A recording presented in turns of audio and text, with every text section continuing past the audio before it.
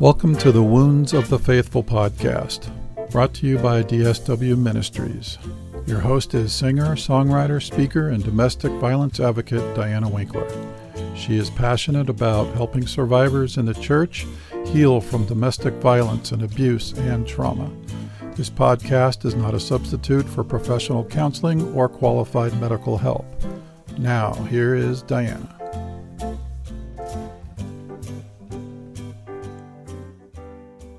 Welcome to the podcast, everybody. Happy spring. I hope it's spring where you are. It's definitely spring here. Hope you're enjoying the flowers that are blooming and the warmer weather. I'm not enjoying the allergies that come with that, but I do have some allergy pills and I do have some allergy eye drop. But yeah, enjoying those things, enjoying planting a new crop for the summer. But somebody said to me that doves are a sign that God loves you. I don't know if that's true or not, but I told her that I have a lot of doves in my backyard, so God must really love me. Or the birds like my bird feeder. But yes, true or not, God does love you. You are loved more than you know. He does have a plan for each of our lives, and I hope that He has shown you what that is this week. I hope that you have found comfort this week in the Lord's Word, in the Lord's people, I hope. And I hope that you find comfort and hope and grace here on the podcast. That is my goal, is to help you get through life, heal from whatever you've gone through up to now. And we've got a terrific guest for you today. We have Stephanie Olson. And she's a podcaster too. And let me tell you a little bit about her. Stephanie Olson is a speaker and author and the chief executive officer of the Set Me Free Project, a prevention education organization on human trafficking, social media safety, and healthy relationships. Stephanie has a mission to share that each person has an intrinsic value that cannot be changed.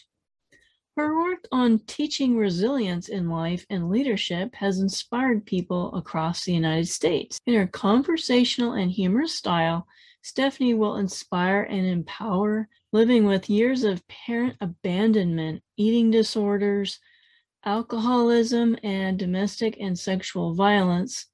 She overcame through determination, faith, and resilience. She is now a sought-after speaker. Stephanie runs a successful nonprofit organization and loves to speak to audiences of all kinds, faith-based and non-faith-based. She likes to inspire, encourage, and bring hope everywhere she speaks. Yep, sounds like it goes with the theme, right? So I hope that you enjoy my conversation today with Stephanie Olson. Welcome, Stephanie Olson, to the show. Thanks for coming on today. Thank you for having me. I appreciate it. We were talking before the show about you're in Nebraska and I'm in Arizona, and it's colder here. And the extreme weather that we put up with. You must like living there. I love Nebraska. Yes, I do love Nebraska. I do not like cold weather and I don't like ice or snow, but Nebraska is a great, and Omaha is a great city. So, yeah. So tell us about your family and what do you like to do for fun up there in Nebraska? Yeah, so I have 3 kids. 2 girls. One is an adult who is off living in New York. And then I have an 18-year-old girl and a 16-year-old son. So definitely a full household and a great, wonderful, supportive husband and a lovely fur baby who is my pride and joy. So what do you have? I have a little, well, she's not so little. She's actually pretty big, but I have a yellow lab. Her name is Winnie. Oh, and she is adorable. Oh, I love yellow labs. Yeah, they're good. They're good family dogs. So she's a sweetie. Our last German Shepherd died a couple of Oh, I'm years back sorry. from Yeah. cancer, and we haven't had the heart to replace him. It's hard. But we kind of sort of have a cat. One of the Oh, neighbors abandoned the cat when aw. they moved, just left it behind. And it's a really sweet cat and likes to be outside, though. We tried to find Yeah. a neighbor who would take her in, and it only lasted like for a weekend. She liked to be outside. And so a white Siamese. Oh, pretty. Yeah, we call her Meow Meow. She's like really vocal cat, very sweet, and she just peruses the neighborhood. Oh, cute. And everybody loves her, and we all take turns feeding her and petting her. And Oh, so, see, yep, that's why. and my husband's Love it. allergic to cats, so we can't let her in the house. So, Yeah. but yeah, that's why we say we have sort of a kind of a cat. That hangs around a little bit. Love it. Now, we're going to jump into some of the darker stuff. You're going to set the stage for us. Tell us about what your childhood was like. Yeah. So I always start my story with I was born, because that's where I know it sounds like it's going way back, but when I was born to an amazing woman, but very insecure and a very abusive man. And so my biological father, who was Black, and my mom, who was white. So not only was I born into this very turbulent home, but this was in 1969. And so definitely a biracial child in that world was not well accepted. And so I was really born into trauma. My biological father was extremely abusive. And although he never hit me, there was a lot of neglect early on, and a lot of, actually, it's kind of there. My mom tells a story of a time when I was just crying in my crib, and my biological father and his mom would not let her go get me. And so almost forced neglect, which my mom would never have wanted. Well, when I was a year old, she escaped from that relationship. And by the grace of God, we were able to move into my grandparents' house, her parents. And, a little girl who is thinking, gosh, my own biological father, because when she escaped, that was a good thing. That was a positive thing. That was a brave thing. But my father did not ever do anything to acknowledge that I was his, didn't acknowledge me as his child. And so as a little girl, you're thinking, gosh, if my own father doesn't love me, I must not be very lovable. And if my own father doesn't think I'm worthy, I must not be worthy. And so that really set up my life and kind of the trajectory of my future. Had a good life with my grandparents, but my grandpa was Jewish, my grandma was Episcopalian. And so I never really knew God other than, he's this, guy in the sky. And we went to church on Easter and Christmas, and we celebrated Hanukkah and Passover and all the things. So as far as I was concerned, it was great because I got presents during Hanukkah and Christmas, and that's all I needed to know.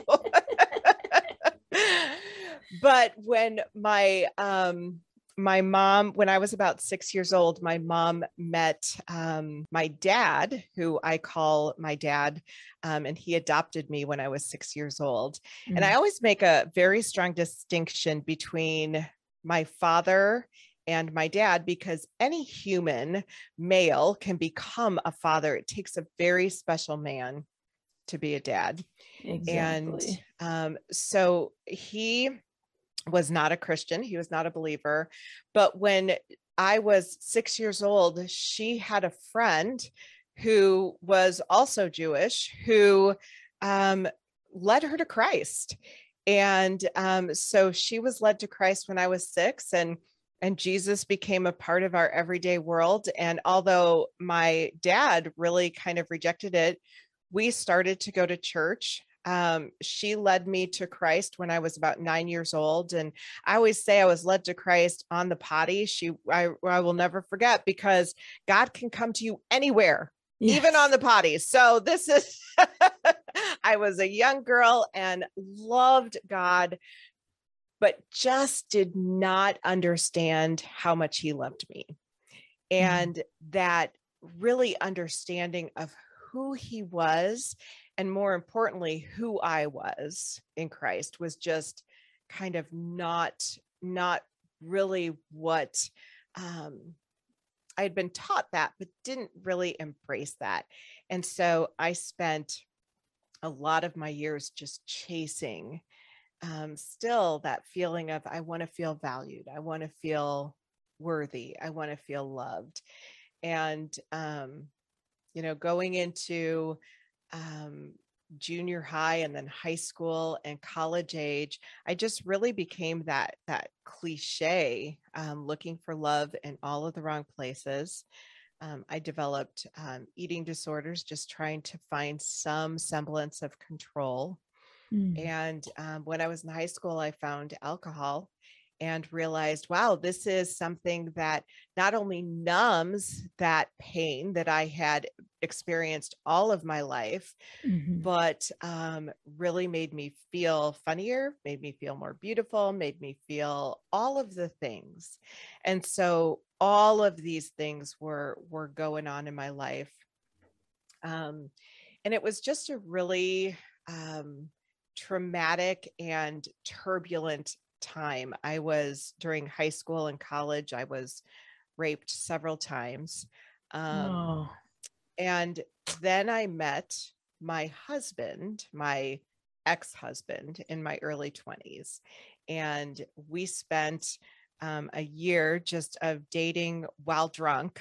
That's never a good thing. No. And he was a drug dealer, also not something you should look for in a future mate. So, oh my goodness, these are some of the advice that I give today. Don't date while drunk, and don't date a drug dealer. So those are some of the simplistic things, but it was a very abusive, rocky, horrible marriage. We actually got married, and it was more of the same, just revisiting those situations that my mom had been exposed to in her early life. So that's really where God showed up again. It's like Forrest Gump, right? God showed up. Exactly. Well, and you know what's so great is that when I look back, he never left.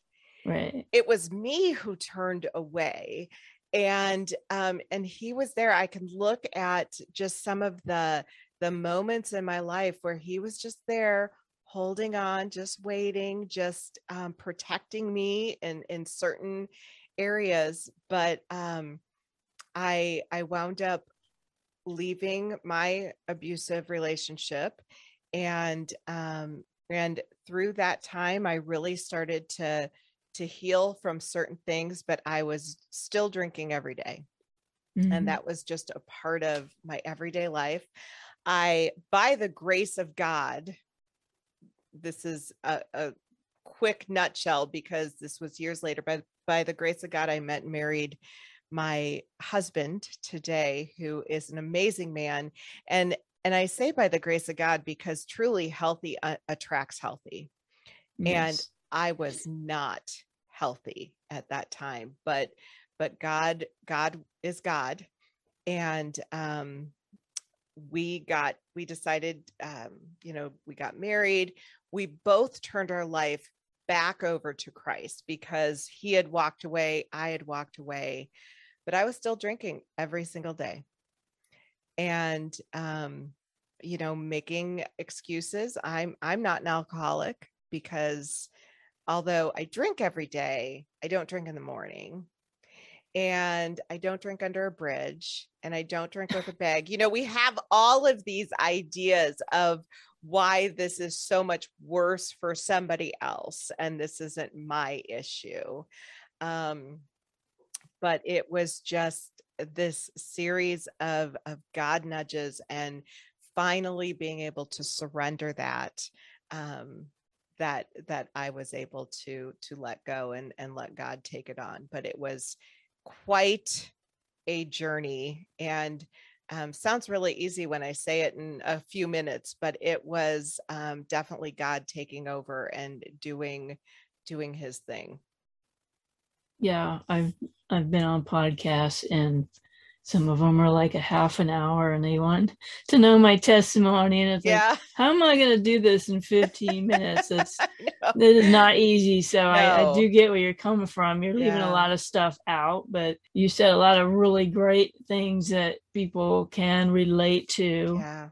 Well, feel free to dive in and ask any questions, because I am an open book. So the long-term effects of the trauma that you had gone through, I mean, besides the alcohol, you had confidence issues, yes, father issues.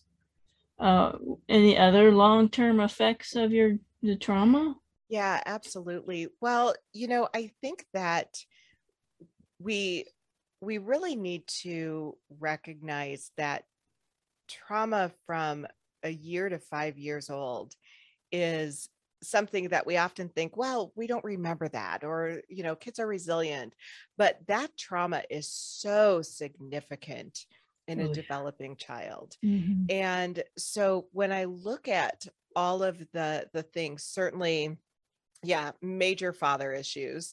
And even when my dad adopted me, he was a young man who all of a sudden had this instant family with a biracial child, and he was human, and only God could have filled that deep wound that really revisited me quite often throughout my life. No human could fill that. And so I had a lot of issues, even with my dad, who I, saw as not emotionally present, not able to fulfill that. I always wanted to be daddy's little girl. Oh. I always wanted that man in my life to, treat me like there was no one else. And eventually, I realized I was always daddy's little girl, our Heavenly Father's little girl. He always had me. Mm-hmm. But for years, that's what I wanted. And so I think that I spent years, as I say, looking for love in all the wrong places. I was extremely promiscuous. I was, riddled in alcohol and drugs. And so that certainly changes any inhibitions and completely takes you out of what, normal living might look like. But I think part of the reason that, and I, want to make real clear that it is never anybody's fault for being raped. It is never anybody's fault for That's right. being abused. But I didn't see myself as somebody who deserved anything more. And we often have this tendency, I think, to really take on some of that shame and some of that blame, and really blame ourselves for, well, obviously I'm not worth this, I'm not worth that. It was years.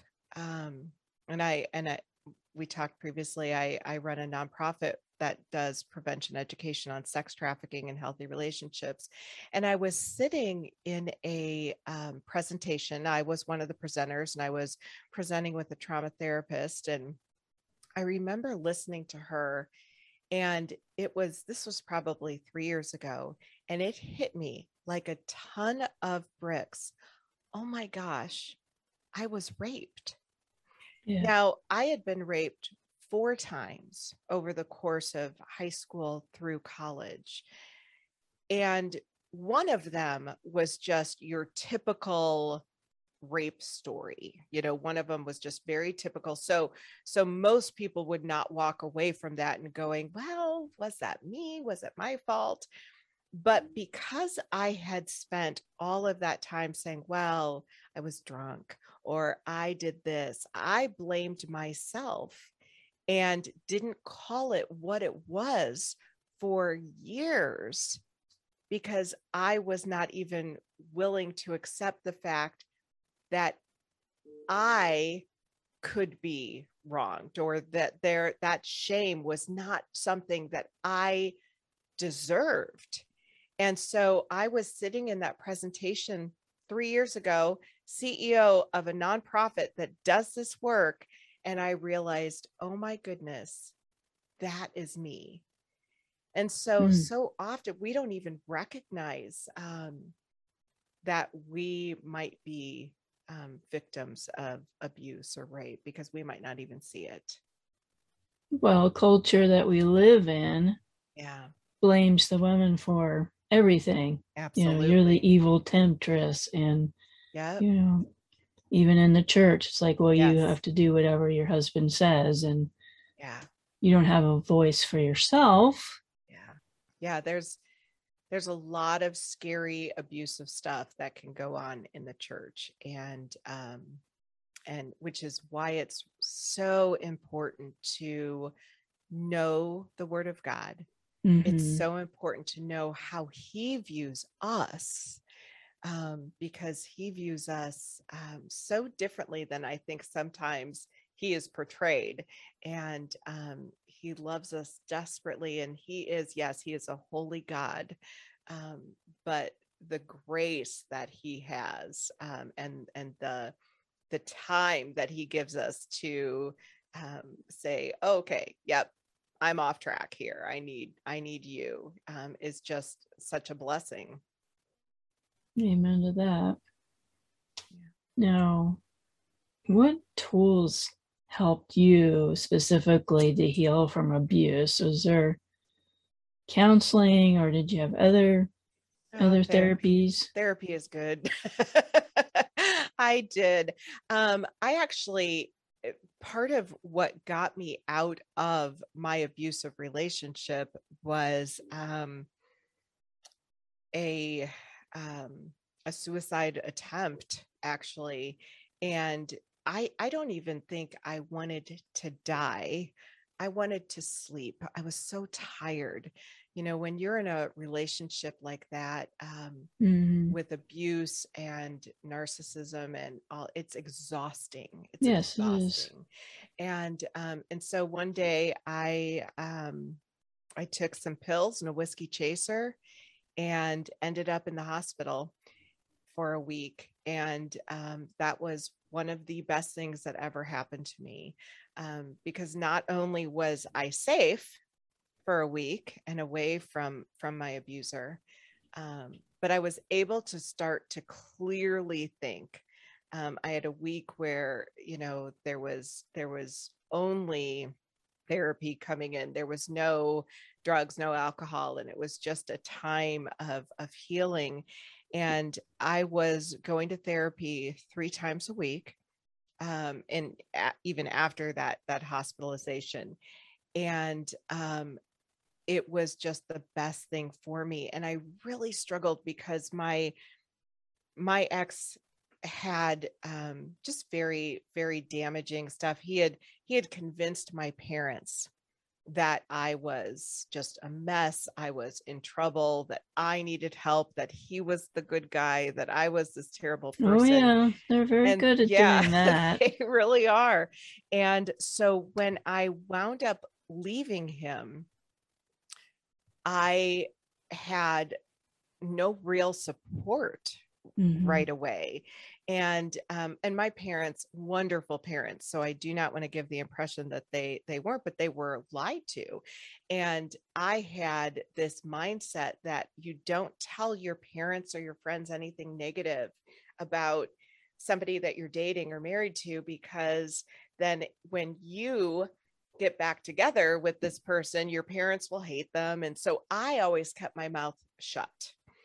And so when I finally left, it took a while for my parents to recognize the truth behind the abuse and what was actually going on. And he stole everything. I mean, I was completely broke. He took the house, he took all of our money, and so I had to rely on my parents to help me out of that situation. But it was the best time in my life because it was at that time I really started to turn back to God. Now I had walked away again, but when you're stripped of everything Mm-hmm. and all you have is God. I mean, that's when he can show up in just the most amazing times and just really show you who he is. Yes. I Not hear always so easy. many parallels to Yeah. what I went through. Mm. I never tried to commit suicide, but I wanted the abuse to stop. Yeah. Yeah. That's pretty much what it was. You're miserable and you want a better life and you don't know how to get out Right. of the terrible life Right. because you got some narcissistic, abusive husband. And that was me. Yeah. And yeah, when he was out of town, I packed my stuff and I left. I didn't care about any of the stuff. I left the house Yeah. and I took my car that was in my name, left my dogs behind. Mm. I didn't care. I just wanted out and I Yeah. started all over. And thankfully, Good my for you. parents believed me when I told them. Yeah. Yeah. So I did the same thing you did. I didn't tell anybody because I Right. was in the ministry and they would see it as gossip. If I said anything about my husband, that's gossip. Wow. Or you're not, I bet you're not submitting to your husband, or you're not praying Mm. enough, or you're not reading your Bible enough. Mm. And so many people go through that. Yeah. And the abuse in the church that you experience is so traumatizing. I fortunately did not go through that. Oh, that's Um, good. but I know so many people who have. Yeah. That's so hard. And you're beaten down, so you don't think you have any value at all except what is in your husband's identity. Correct. Correct. Well, it's like a grooming process. And I always say the person who goes in is never the same person who comes out. And so it truly changes who we are as human beings. And so being able to heal after something like that is, well, it can be lifelong. And so that abuse really it implants into who we are.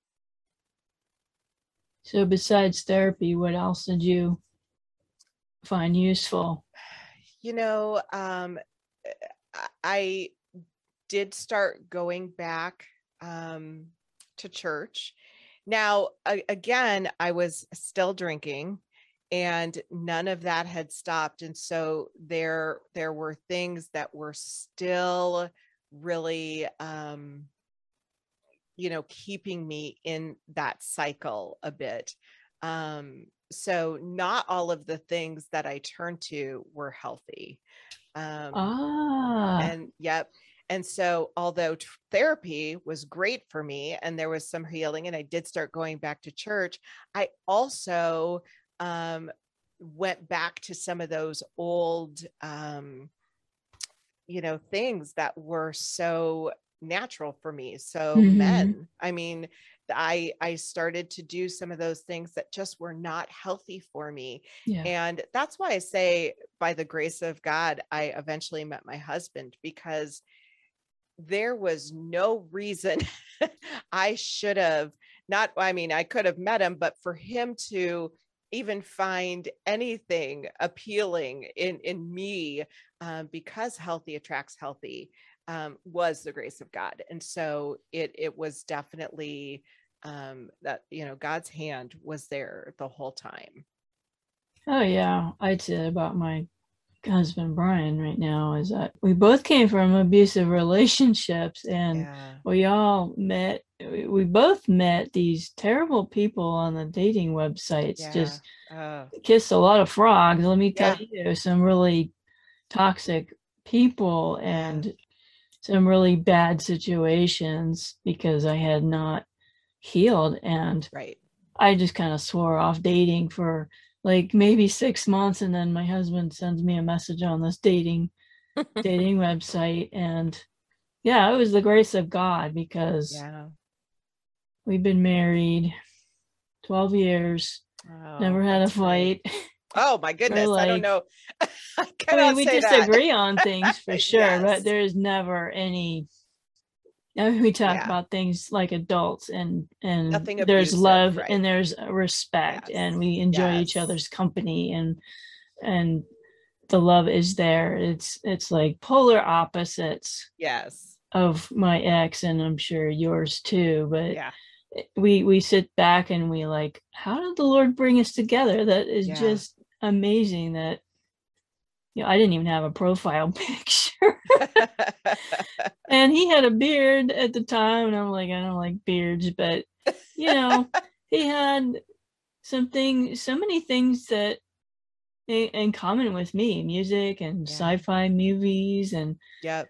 and we're both Bible nerds. We still like to dig in God's word, and he Mhm. was an old-fashioned nice guy you meet next door, and Yeah. so I definitely can relate with the God brought us together thing.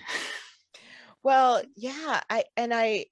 It was so interesting because I had to really relearn or learn, how to have a healthy relationship. And my husband, today, when we were dating, I remember thinking, oh, he's so boring. He's such a nice guy. Like, the a nice guy is not what I was used to. And it was just a very different experience. And our first year of marriage was not easy because I was coming at it from these expectations. He was coming at it from these expectations. I was still drinking. And so we had a lot of growing to do and a lot of learning to do, but it was we were both very type A personalities. Yeah. Really just told God, this is what we're going to do. This is how we're going to do it. We're going to have this many children. This is the order you want to bring them about. This was the plan. And our first year of marriage, we decided shortly after that year that we were going to start trying to have a family. And so we did, and we got pregnant right away. And I stopped drinking. And when I was 5 months pregnant, we went into the doctor's office, and we found out that we lost our baby five Oh months pregnant. Because I no. was 5 months along, we had to deliver the baby in the hospital. And Oh so I no. delivered a little baby boy size of my hand. And Mm. there was so much. And I started to drink again right away. I drank that pain away. And there was so much thinking, gosh, is this punishment? Is this, what you're punishing me for all of the things I've done in the past, and I've tried to do it right. Well, we waited about a year, and then we did get pregnant again and had a beautiful baby girl, very uneventful pregnancy. But then we tried again, and I lost 3 more babies in a row. Oh And wow. the first 2, I drank the pain away. And then the other 2 babies, I let God walk me through it. And the grief was still there, the pain was still there, Mm-hmm. but when I allowed God to take me through that, what a difference that made. And really just surrendered. Okay, God, whatever you want here, your will be done. And we wound up getting pregnant shortly after that with my daughter, my middle daughter. And then I was good. I was done. I was like, we're good. We got 2 girls. We're fine.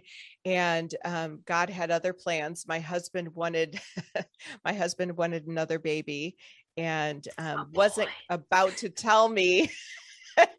Was not about to tell me because he didn't want to put that pressure on me. And one day we had a conversation. I said, okay, I will pray about it. And the next day I got a postcard in the mail that said, thinking about having another baby. Like, so yes, you can actually get a postcard from God. And so God just did some amazing things. And we had a boy, and he looks just like me. Adorable. Oh. my other girls, they were not at all. I thought, where are this light fair skin? My oldest is a redhead, my middle is a blonde. I was like, where did this come from? And so my boy had dark hair, looks like me, dark skin, and I'm just so blessed because they're all 3 of them are just amazing kids, and I have so much fun with them, but not without challenges, certainly. But God really walked us through a lot of that, and a lot of blessing out of a lot of pain. Yeah, I remember doing those. What are those little boxes called when you're in biology with the dominant and the recessive the traits? recessive genes. Yeah. So you thinking maybe some of them came from your husband's side, or? I guess. I guess those recessive genes showed up. Yes. Yeah. It's great because they are both a very good mix of both of us. But yeah, and my oldest daughter looks just like my mom, who is a redhead with fair skin. Okay, So yeah. God knows what he's doing. He didn't ask us, not once. No. He still did okay. So when did you stop the drinking? I mean, did you go to AA, or did you just stop cold turkey, or how did that?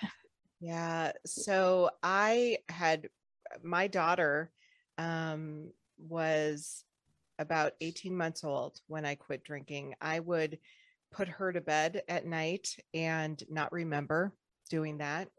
I was drinking so much that if I had to, I was a stay-at-home mom at the time, and if I had to wake up the next morning, I would actually set my alarm the night before, because I knew I wouldn't remember to do it. I was blacking out every single night.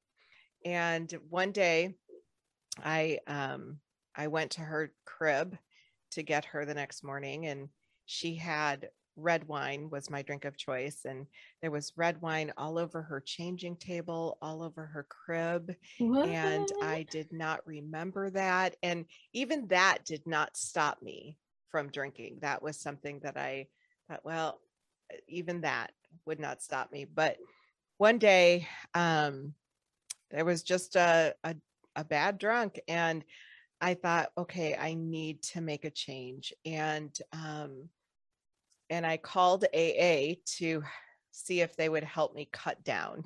They don't do that. So my husband suggested that I decided I was going to go to a meeting. I would try a meeting, and I went to a meeting in the worst part of town. But it was a noon lunch meeting, and I thought, oh, there'll be a bunch of business people there. There were not. But I went, and it was amazing because I was hearing these stories like, I was a heroin addict, and I stole all my roommate's furniture for drugs and all this stuff. But what was so incredible is that I didn't hear the differences. I heard the similarities, and I heard my story in their story. And I said, okay, well, this is not for me. But I do recognize that I have a problem. And I went home to my husband, and he said, well, why don't you try a meeting close to home? And so I did, and it was a Wednesday night, and it was at a church. And I thought, oh my gosh, everybody's going to be going to the church choir. And I saw these 3 women walk up dressed to the nines. And one of them I recognized, one of them I had worked with, and I just had such admiration for her. And I thought, oh, these women are going to choir. And so I walked in, said hi, and I was mortified. And there was a sign in front of right inside the door in the foyer. And one of the women put her finger on the sign and said, oh, AA in this room. And I looked at them shocked, because I thought, no way could they possibly be going to a meeting. Wow. And they wound up taking me under their wing. We went out for coffee afterwards. And what I found out was that they had never been to that meeting before and never went since. And God just really placed them there, right where I needed them. Mm-hmm. And so I did get sober with the help of AA and Jesus. And it was quite a journey, but it was cold turkey. But the definitely the help of AA in that first year was torture. And Sure. I remember thinking, there would be sometimes I would think, well, I'm an alcoholic. No, I'm not. Yes, I am. And I would go back and forth. Mm-hmm. And I remember going to a meeting with a group of they call them old timers. So they had been sober for a very long time, and most of them were in their 60s and up, and good mix of men and women. And we were going around the room, and I said, well, I don't know. I kind of struggle if I'm an alcoholic, but I think, gosh, what if, when I go to Paris, I won't be able to drink wine. And somebody said, when are you going to Paris? And I said, well, I'm not, but if I go to Paris, I won't be able to drink wine. And all of these feelings. And God just kind of walked me through that whole entire journey. And it was hard. And even today, I mean, there was no miraculous healing for me. I always wanted one of those, but even today, there are days where it's like, oh yeah, a drink would be nice, but God is stronger, and God is good, and he can walk us through those difficult times where we need a crutch or we need something to hold us up. And God says, nope, I'm right here. I can do that. So yeah, it's been a journey. I've been sober now for, it was 2002. So is that 20 years? Yes. Congratulations. That's quite a feat. Thank you. I understand your thoughts about Paris. I've been to Paris twice, and see, I was on this stupid keto diet that my doctor had put me on, and I told the doctor, so I'm going to Paris. I am not going to be on this diet because I want to eat the croissants. I want to eat the macarons. I want to eat all this food. You go there for the food, right? And the food is astronomical. And my husband, yes. I don't drink at all, but my husband wanted to try the beer and the wine, and yes, everything is marvelous. But I totally understand how you feel about that. Yeah, I'm going to miss out on all this good food and wine if I follow the rules. And yeah, right, exactly. But it is a journey, and you mentioned our healing is a journey. That is definitely true, and it starts with showing value and worth to ourselves. Yeah, and receiving that from God, just recognizing that, we don't have to do it on our own. We don't have to say, identify, oh, I have to make myself of worth. We don't do that. He does that for us. And we just have to receive that love and receive that value and that identity in him. Mm-hmm. Amen. So what is your top advice for a survivor listening today that really relates to your story? Depending on where they are in their journey, I think the first thing I would say is, good for you for being a survivor.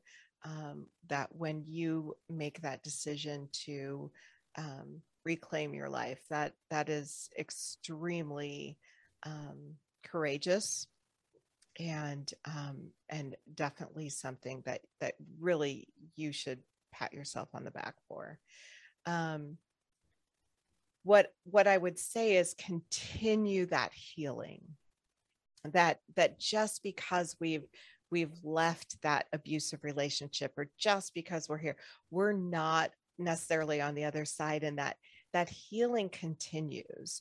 And I think sometimes we find ourselves in those old, this will date me, but playing those old tapes in our head, and we The find ourselves, mixtapes. yes, exactly, reliving those things. And we need to hear how God sees us, and that he calls us royalty, that he calls us his children, and that we are his, we are chosen, and we have been adopted by him. And I think that is something that's so important to really drive home in our heads. And so be in the word, read those words of encouragement of God saying, I love you, you are mine. And consistently work towards that journey of healing, because it is definitely not overnight. And sometimes those things can kind of sneak up on us. And all of a sudden we're back there in that trauma that we thought we had moved beyond. And so allowing God to continue to heal that would be my best advice. I know that you mentioned your sex trafficking project, Set Me Free. We definitely want to hear more about that. Yeah. So I had worked very for a long time in women's ministry in the area of Victory in Christ, and that salvation was just kind of the beginning, and Victory in Christ is definitely a work in progress. And so worked with women in the area of addiction and domestic violence and things like that. And one of the women I was working with said, hey, we should minister to sex trafficked victims, having no idea what that meant. That was a quote. And what I realized in our research, very extensive research, was that it is not what it looks like or what we think it looks like. It's not the movie Taken, where someone's kidnapped and shipped overseas, that it is people building relationships with us, and often on social media, and that our youth are the targets of that quite often. And so God kind of took me through this, where, okay, now what are you going to do with that? And I wound up writing curriculum. People had been trying to get in schools for years in our area, and nobody was able to do it. And within 2 months time of writing a curriculum to the time we were in this, it was 2 months that we were in the schools. And so God moved very quickly. But the foundation of our curriculum, and we have curriculum from 3rd grade through college age for youth. And then we educate adults of all facets of the community, because prevention education has got to be a community-wide issue in order for it to really be effective. And prevention is key. If we can actually stop human trafficking before it starts, that's huge. I mean, the cost of restoration and recovery and everything. And so I wrote this curriculum based on, I no need to reinvent the wheel. So I started to look for curriculum, but couldn't find any that was really written for youth. And it was all this kind of fear-based conversation. But that doesn't work. The fear-based stuff doesn't work. And so I wrote the curriculum with the foundation of, you have incredible value. Now we know that's through Christ. You can't say that in public schools. And so we became a non-faith-based organization so that we could go into any place that God would call us. And so the foundation is you have incredible intrinsic value that no one can change.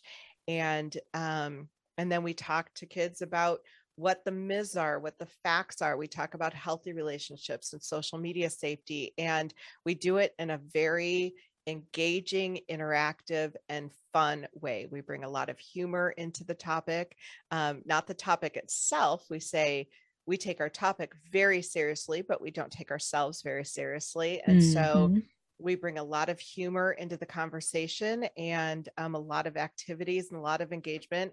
And we like to be a consistent presence. So we go back to the schools over and over again, and the kids have a blast. We have a blast with them. And we really see some incredible things that happen. And kids have had a really tough year. Yes, couple years. Mm-hmm. And so the student behavior has been really challenging. Teachers have a tough time, but the amount of disclosures that we have had have increased tremendously. And so kids telling us about abusive situations they're in, or sexual abuse or trafficking or whatever it may be, has really increased over the last 2 years. So it's quite a very fulfilling work, but it's hard work for sure. Oh yeah, so needed now. Especially with the lockdowns. Yeah. I'm trained through Mending the Soul, Princess Lost, Princess Found, which is healing from sex trafficking. Yeah. Also the vulnerable child curriculum. And that's kind of goes into the preventative side. But I found out when I did my Mending the Soul healing groups with these ladies, they're locked up with their abusers. Sure, right. They had nowhere to go. Yeah. The only me time they had was 2 hours with me a week. Right. And so the need is so desperate for services like yours. And the world has changed. Yes. I know that you and I grew up without the internet, without cell phones. Right. And even then there were pedophiles and there were sex traffickers there, but they were, that the dirty old man hiding behind a bush somewhere, or some creepy guy driving in a car. It took a lot more legwork. Yeah. Yeah.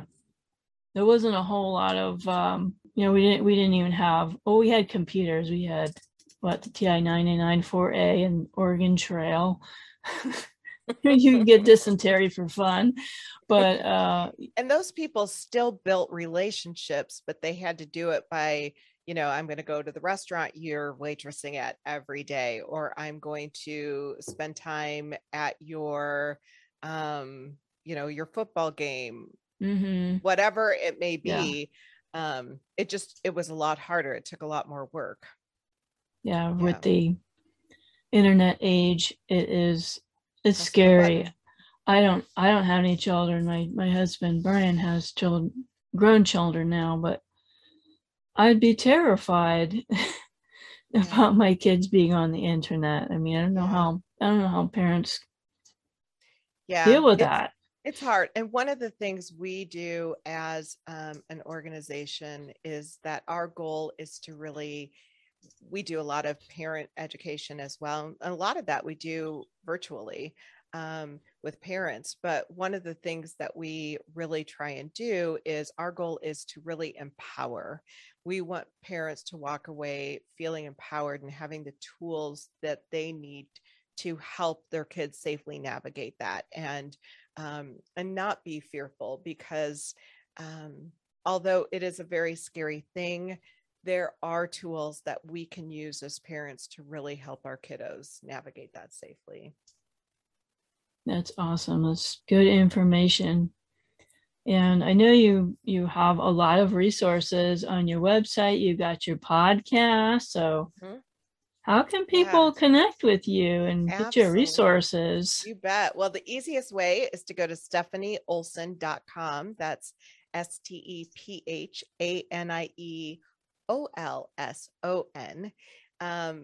And you can find me on Facebook and Twitter and Instagram at Stephanie Speaking or Stephanie Olson speaking. I don't even know how to find me. But if you go to my website, you can find me on Facebook and all of the socials. And the podcast, you can subscribe to the podcast called Resilience in Life and Leadership. And we talk about resilience. And so that can be anything from, I'm struggling in an abusive relationship and I got out, or whatever it may be. But today I talked to a woman who had recently lost 200 pounds and is still in that journey, but running triathlons and all the things. And so, we talk about anything that really is about resilience. And I love podcasting because you get to meet so many amazing people that you would never meet otherwise. So it's fabulous. Yeah. I totally agree. I wouldn't be able to meet people like you, Stephanie. Exactly. I love your testimony and your journey that you brilliantly shared with us, and your love for the victims of sex trafficking. And I so appreciate you coming on this show. I hope you keep in touch. Thank you. I will. I have really been blessed, and I appreciate the work that you're doing. Thank you. God bless. Thank you for listening to the Wounds of the Faithful podcast. If this episode has been helpful to you, please hit the subscribe button and tell a friend. You can connect with us at dswministries.org, where you'll find our blog along with our Facebook, Twitter, and our YouTube channel links. Hope to see you next week.